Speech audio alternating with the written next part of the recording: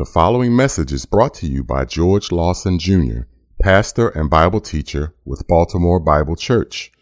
We will be reading from the New American Standard Bible. For more information about this ministry, please visit us online at www.baltimorebiblechurch.org. So now let's open our Bibles and follow along with Pastor George as we loose the scriptures and let them speak. It was E.M. Bounds. E.M. Bounds was a pastor, an author, a spiritual leader in the 19th century, and he led a spiritual revival in Franklin, Tennessee, through his emphasis on prayer. He's written many books on prayer. And he said this, he says, "We are constantly on a stretch, if not on a strain, to devise new methods, new plans, new organizations to advance the church and secure enlargement and efficiency for the gospel. This trend of the day has a tendency to lose sight of the man or sink the man in the plan or the organization.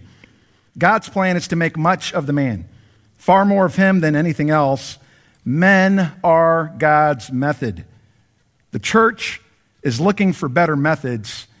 God is looking for better men." It was John Calvin who said, "How wily Satan has been in bringing in worthless men in order to bring contempt and shame on God's word. For if pastors are despised, the word too will be despised and trodden underfoot." And the Apostle Paul understood that. And he understood that if the church of God was to advance, if there was to be enlargement, if there was to be a securement of the efficiency of the gospel, that the church didn't need better programs, it needed better men. Which is why he writes Titus, this apostolic delegate in the book of Titus and leader of the church in Crete, and he told them to appoint elders in every city as I directed you. And why did he say that? It's because that's how the church is to be set in order. It's by the men that you put into place, the men that you appoint is how the church is set in order. And in Titus chapter 1 and verse 5, he says, "For this reason I left you in Crete, that you would set in order what remains." So appoint elders. That word for set in order, it's one word in the Greek. It comes from the word epidorthao. You have the ortho in that word. It means to set straight. You know, you go to the orthodontist and his job is to set your teeth straight. You go to an orthopedic surgeon, his job is to set your feet straight. When I was young, I used to wear these orthopedic shoes to try to straighten out my feet. And Paul says to Titus, "I left you in Crete in order that you would set the church straight. But it's impossible to set the church straight with crooked men." And the main task that Titus was given was to find godly, qualified leadership that he could trust the church into the hands of. Men who were committed to the family as a priority. In verse 6, it speaks about men who are one-woman men devoted to loving their wives. As Christ loved the church, gave himself up for her. We know that from Ephesians 5. They're to be devoted to their spouses. They're to be bringing up children in the discipline and admonition of the Lord, raising up a godly seed. They're to be men committed to personal holiness, watching over their hearts with all diligence. Men who are trustworthy, sacrificial, patient, sober in judgment, gentle, content with what they have. And they're also to be men who are committed to the truth. In Titus chapter 1 and verse 9, it says, "Holding fast the faithful word, which is in accordance with the teaching, so that he will be able both to exhort in sound doctrine and refute those who contradict." And why do we need men like this? It's because there are so many who are not. That's why we need qualified men. Because there are so many who are not. Many who have found their way into church leadership who are unqualified men. And I understand that today is a celebration, and it should be. You know, we're celebrating the appointment of Jeff Weaver. But there's also an appropriate sense of sobriety that comes along with this as well. Because we understand that the greatest threats for the church come from the inside, right?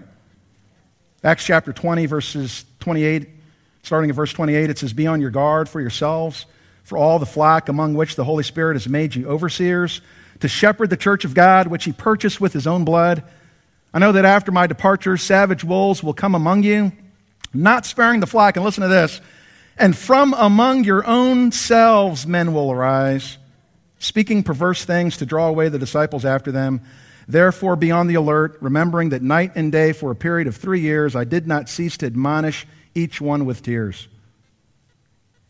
The greatest threats, the Scripture says, come from within. And he says that there are many, many threats.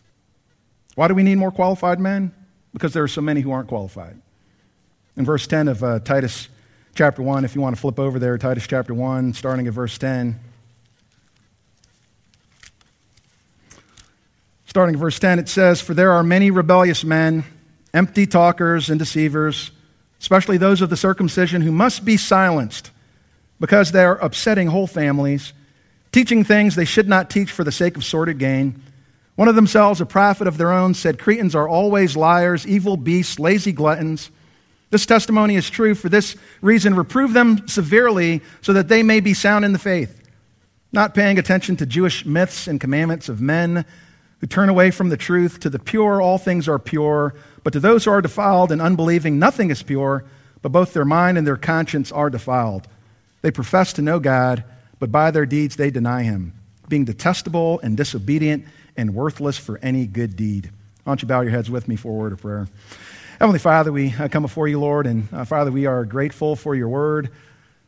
Father, your word is rich. Your word is powerful.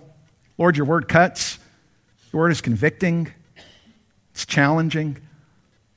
And Father, we thank you that as a church and as elders, Lord, that we sit underneath this word. And Father, that we need to hear this word, because we need to make sure that Baltimore Bible Church is protected, that it's guarded, and that we watch over our lives and our teaching. And Father, I pray that as we think through these things, Lord, that we would all sense the sobriety of what it means to aspire to leadership. And Father, that we would give you praise for those who are qualified and those who are being appointed to leadership. So Father, I pray that you would speak to us through your truth, and that you would use me as a weak instrument to be a blessing to your people, I pray. In Jesus' name, amen. What I want to do with the time that I have left is to give you 9 ways to identify pastoral malpractice. We hear a lot about medical malpractice. Today we're going to look at 9 ways to identify pastoral malpractice. Number 1, a false shepherd, somebody who's involved in pastoral malpractice, rejects authority. Look at verse 10. It says, "For there are many rebellious men." Rebellious men, what does that mean? It's a word that means not subject to rule. The Greek word is hupotasso. It's from the word hupotasso, to fall in rank, to fall in line. And this is a person who does not fall in line. Somebody who's rebellious. Rebellious men. It's a word that's used for those who break rank. It's a person who's rebellious, insubordinate, doesn't listen to authority. And the question is, if he's rebellious, who is this person rebellious to? And the answer here would have been to the Lord and to the true teachers. Within the context in verse 9, he speaks about holding fast the faithful word, which is in accordance with the teaching, so that he will be able both to exhort in sound doctrine and to refute those who contradict. That's what the elders are to do. And who are the rebellious men? The rebellious men are those who don't listen to that exhortation, those who do not listen to that refutation. It's a person who refuses to recognize any authority outside of his own. People who are a law unto themselves, they're accountable to no one, they answer to no one. And the mark of a rebellious man is that nobody can reprove him. 1 John chapter 4 and verse 6 says, "We are from God, and he who knows God listens to us," referring to the apostles. Those who know God listen to the apostles. Those who know God listen to the word of God. He who is not from God does not listen to us. By this we know the spirit of truth and the spirit of error. Do you know how you can tell a true shepherd from a false one? What is his attitude towards the word of God and towards those who direct him to the word of God? Because if he cannot listen to God through his word, then why should you listen to that man, right? And these people may come across as having great wisdom, but they never seek wisdom outside of themselves. They're like Proverbs chapter 12 and verse 15, "The way of a fool is right in his own eyes, but a wise man is he who listens to counsel." This is the kind of person who is not open for input from others because he's already got everything figured out. He's quick to argue. He's quick to justify himself because, after all, he's the man of God. He's the Lord's anointed. He can't listen to anybody. Untouchable. Touch not the Lord's anointed. All out of context. But even the Apostle Paul was willing to be subject to investigation, right? Acts chapter 17, verse 11. Paul considered the believers at Berea to be more noble-minded. Why? Because they received the word with great eagerness, examining the scriptures daily to see whether these things were so. They examined Paul according to the word. And in Galatians chapter 1 and verse 8, he says, but even if we or an angel from heaven should preach to you a gospel contrary to what we have preached to you, he is to be accursed. Let him be accursed. Nobody is above scrutiny. It doesn't matter what title you have. And the false shepherd resents scrutiny. I don't want anybody checking me out. I don't want anybody coming behind me. Just take my word for it. That's a false shepherd. Number 2, a false shepherd focuses on triviality. Triviality. Look at verse 10 again. These men are rebellious men, empty talkers. It's a compound word. It means vain speech, idle talk. They speak a lot. They sound impressive. They may be well read, but when you really take the time to examine the content, like there's nothing of substance there. Like what's really there? They talk a lot, but it's like where's the meat? Like that old Wendy's commercial. It's like I see the bun and the lettuce and the tomato, but where's the beef? Where's the substance in here? Paul gives an example of focusing on minors a little later on in verse 14. He says, not paying attention to Jewish myths and commandments of men who turn away from the truth. Don't get involved in all these side issues. Myths and commandments of men and genealogies. He'll talk about that later on. Chapter 3 and verse 9, he says, avoid foolish controversies and genealogies and strife and disputes about the law. They're unprofitable and worthless. Like turn away from worthless things, empty talk, things that don't build people up, that don't edify. It's all empty talk and it gains nothing and it means nothing. It's like the Pharisees of Jesus' day. They said in Matthew 23, Jesus said about them, he says, woe to you scribes, Pharisees, hypocrites. You tithe mint and dill and cumin and have neglected the weightier provisions of the law. You're all out here busy worried about how much do the garden spices weigh. Separating out your little spice racks. It's like you're neglecting the weightier matters of the law. Why are you getting involved in all these little trinkets for? And this is what false teachers do. They deal with all the little minor issues. That's what they kind of have their wares in, all the minor stuff. Jesus said, these are things you ought to have done without neglecting the others, you blind guides. You strain out a gnat and swallow a camel. The gnat was like the smallest of the unclean animals, and the camel was like the largest. It's like, you're so focused on these minor details, and you're swallowing a camel. You want to strain out a drink so that you don't mistakenly swallow a gnat, and then you sit at a table and you start cutting the camel open. It's like, what do you think? What are you doing? I remember I was sitting next to a lady on a flight. She was on her way back home from gambling in Vegas. And she told me stories about how big her margaritas were and how much fun she had. And then she noticed that I opened up my Bible and she said, she proceeded to tell me that she was an elder at a Presbyterian church. A Presbyterian church that openly supported gay ministers, is what she told me. And she quickly passed over that piece of information that she just gave me, and she says, but I want to know more about your church. Can you tell me, do you use wafers or crackers or bread in your serving of communion? Do your elders serve communion or do your deacons serve communion? How often do you serve communion? What kind of drink do you use in your service of communion? And I'm just like, are we having this conversation right now? It's like, is this serious? After you told me how much of a great time you had with your margaritas and gambling and supporting openly gay ministers, and now you want to, and being an elder yourself, which I didn't even get to, but it's like, and now you want to talk to me about this? I turned to her and I let her know that she'd be held accountable by God for the kind of lifestyle that she was promoting. Shared the gospel with her. Told her what the scripture had to say, and she says, I appreciate that, but I just feel like my God is bigger than the scriptures. Focusing on triviality. Totally skip over the gospel, skip over holiness of life, and you want to talk about what kind of crackers do we have in communion. Triviality. These are the signs of a false teacher. They focus on what's trivial. Number 3, false shepherds lack integrity. Verse 10, for these rebellious, empty talkers and deceivers, they lack integrity. False shepherds are known by their deception, specifically deception in their teaching. They lead others away unsuspectingly. Now, this is the kind of person who purposefully shades the truth in order to lure you in. They present half of the truth as the whole truth. Half of a story is the full story.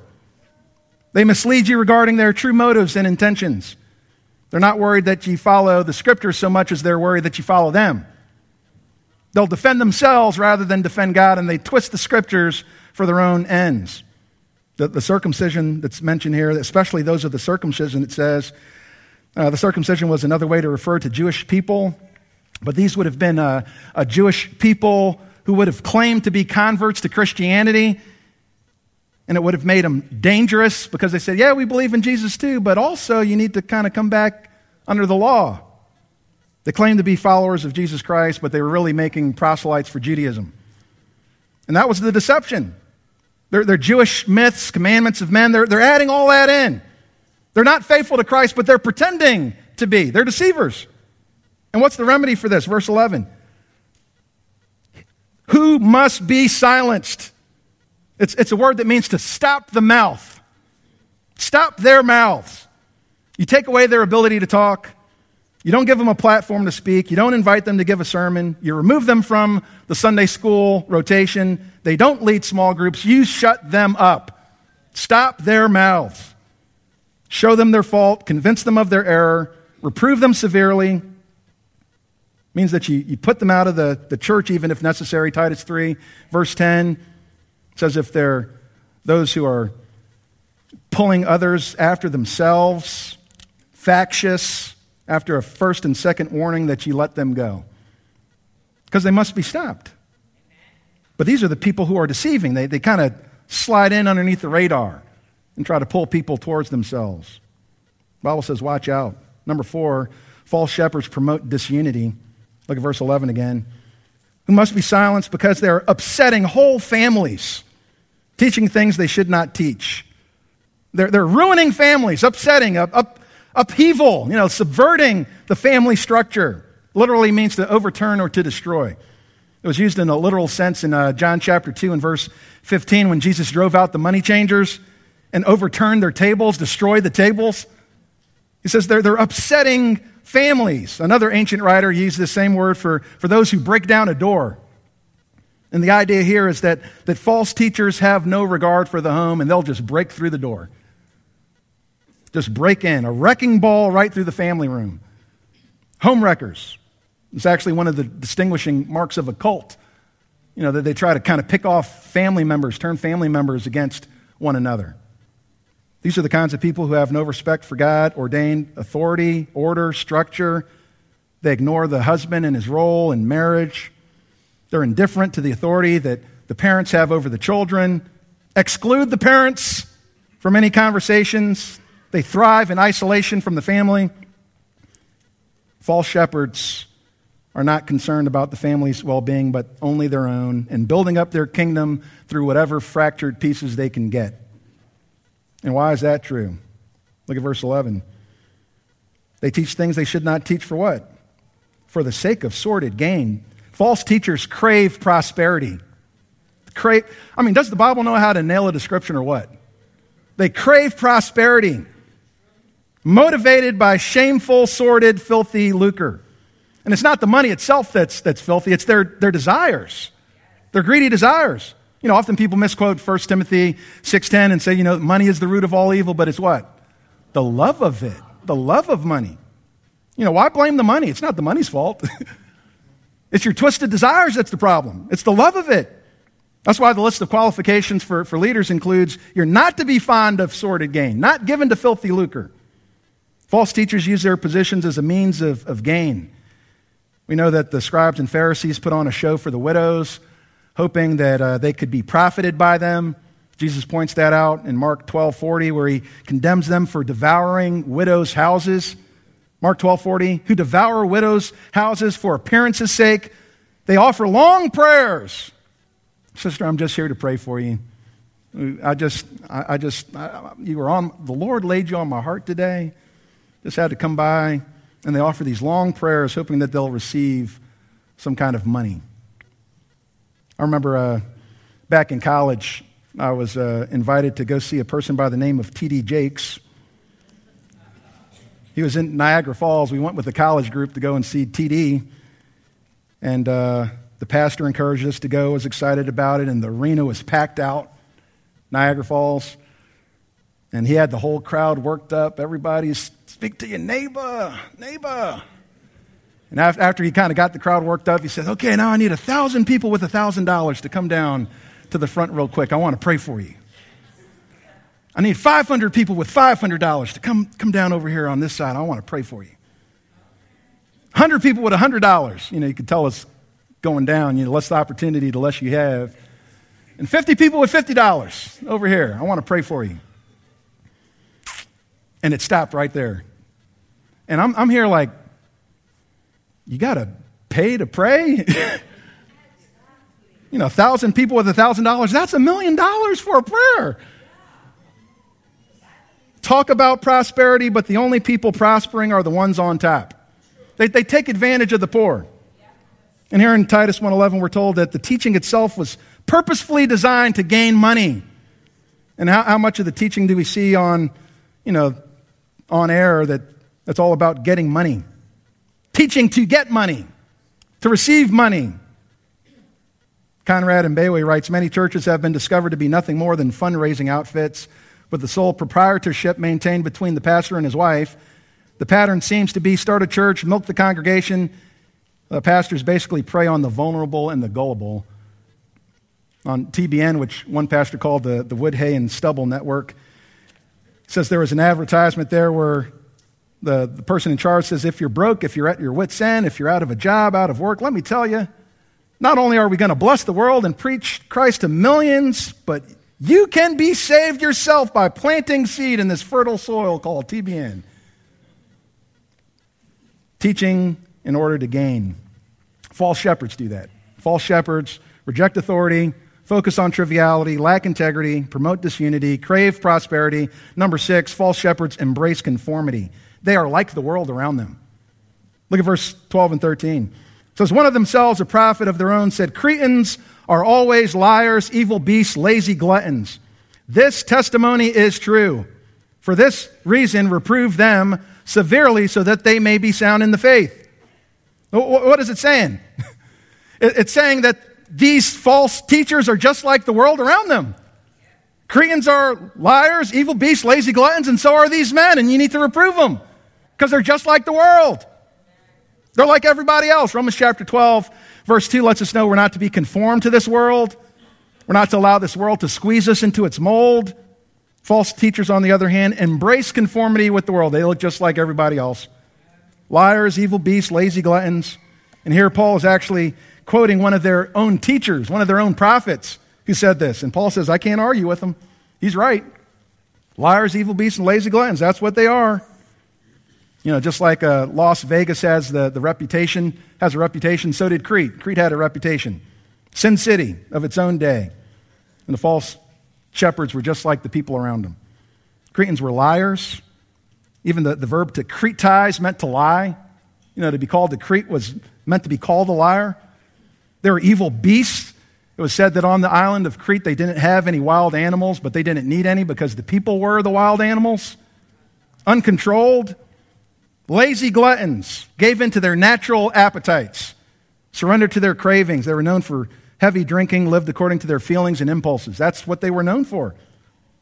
Jerry Bridges, in his book on the pursuit of holiness, he says, if your body makes all the decisions and gives all the orders, and if you obey, the physical can effectively destroy every other dimension of your personality. If you're just a person known to give in to every impulse, like where do you say no? It's going to affect every part of your life. You need to learn how to discipline yourself. Learn how to say no sometimes. Push back from the table, whatever has to be done. Like, I'm in charge. It says reprove them, expose them, convict them. It's like the amputation that saves a life. They need to be treated severely so that they may be sound in the faith. The word for sound is actually where we get our word hygiene from. Make them sound. Make them healthy. And the path back to health is listening to reproof. That's what he says here. Strong medicine is needed. Number 7, false shepherds teach unfaithfully, or they engage in doctrinal infidelity. Look at verse 14. What do they pay attention to instead of the sound faith? They pay attention to Jewish myths and commandments of men who turn away from the truth. That word, turn away from, it's a compound word that it's really strengthened form of a verb to reject. It's like a full rejection. And what they reject is the truth, which indicates that they were at least exposed to it to reject it, right? They're rejecting the truth. And what is the truth in this context? Follow this with me. When the truth is used in Scripture and there's a definite article in front of it, the truth, it's not just talking about, particular statements that are true, but an entire body of doctrine that is true. That's what it's talking about. So that's why in 1 Timothy chapter 2 and verse 4, it says, God desires all men to be saved and to come to the knowledge of the truth. It's the doctrine of salvation. 2 Timothy 2 verse 25, with gentleness correcting those who are in opposition, if perhaps God may grant them repentance leading to the knowledge of the truth. It's even synonymous with the gospel message itself. So what we're talking about here is salvation, gospel content. The faith is what we're talking about. And he says that these teachers turn away from the truth. And if you're turning away from the truth, you're turning away from salvation itself. And what we're talking about is not some minor deviation from Scripture, but a wholesale rejection of it. And false shepherds are those who turn men away from the truth. They turn away from the truth and turn others away from it. But where did this turning away from the truth start? Think about this. Did it start by men just kind of coming through the door saying, Jesus is not God, I don't believe in the Bible? That's not where it starts. Where does it start? Paying attention to Jewish myths and commandments of men. That's where it starts. Man-made stories and man-made rules. As long as we still believe in Jesus, what's the big deal? The big deal is this: people turn away from the truth by degrees. And over time, they turn away from the truth. It starts out paying attention to this, listening to that, and then over time, by degrees, eventually you're completely 180 degrees faced in the opposite direction. That's how it works. Instead of focusing on the great realities of salvation, the false teachers of Titus's day wanted to focus on the myths. Extra biblical stories that were passed down. Jewish rabbis often gave fanciful interpretations of Old Testament scripture. There's a popular Jewish philosopher by the name of Philo who promoted allegorical interpretation. It doesn't mean what it says. There's like a hidden meaning behind it. That's what he really wanted to focus on. Commandments of men, traditions of the elders. Rabbis would even, they consider themselves putting a fence around the law of God. As long as you obey, the law of God is so precious, we want to protect it, so we're going to build a fence around the law of God, and as long as you obey our rules, you don't have to worry about breaking God's rules. So whose rules became more important? Their rules. And they substituted their rules for the command of God. That's what Jesus talks about. You in order to obey your own laws, that you've rejected the law of God. And genealogies in chapter 3 and verse 9, speculation about who's related to who and interpretation based on family trees. And Paul says, just be done with all of this. Avoid it all. These are the people who turn away from the truth. False shepherds, full of depravity. Full of depravity. That's number 8. Full of depravity. Verse 15. It says, to the pure all things are pure, but to those who are defiled and unbelieving nothing is pure, but both their mind and their conscience are defiled. False teachers are full of depravity. False shepherds. The word defiled means to be stained, polluted, contaminated, often used for ceremonial impurity.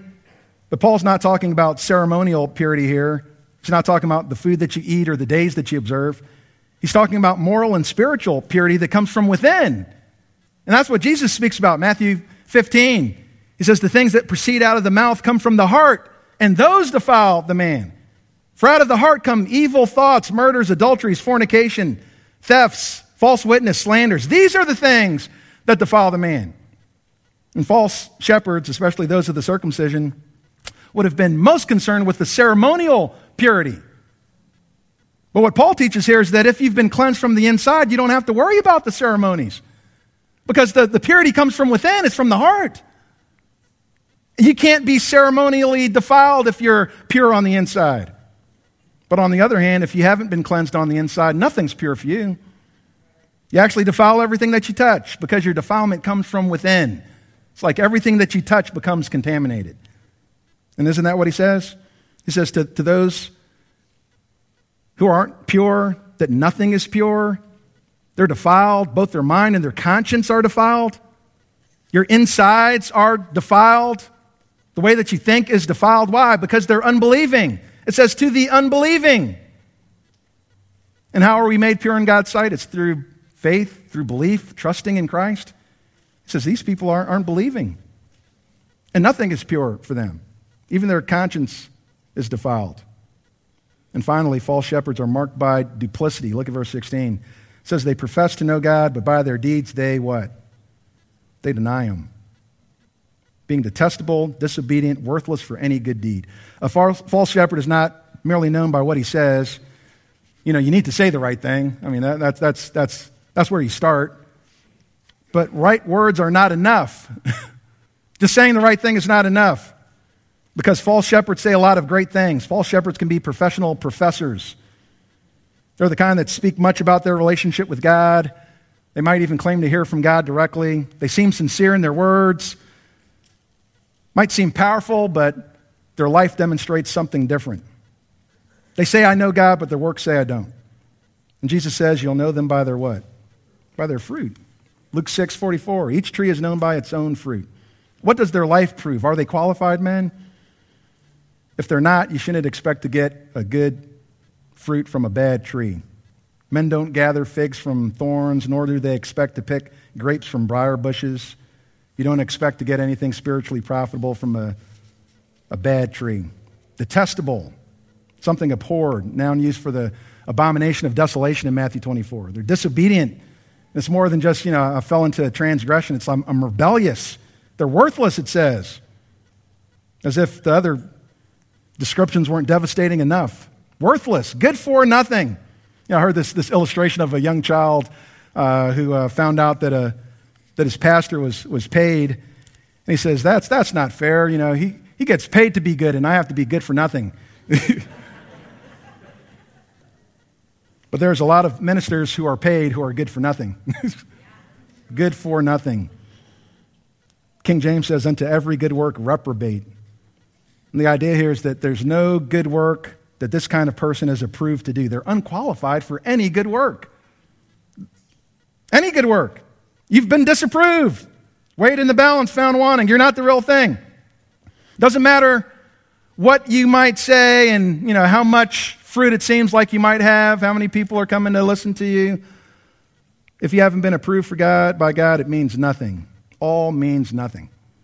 False shepherds, they reject authority, focus on triviality, they lack integrity, they promote disunity, they crave prosperity, they embrace conformity with the world, they engage in doctrinal infidelity, they're full of depravity, and they're marked by duplicity. And the Bible says there are many out there, crooked ministers trying to straighten out the church.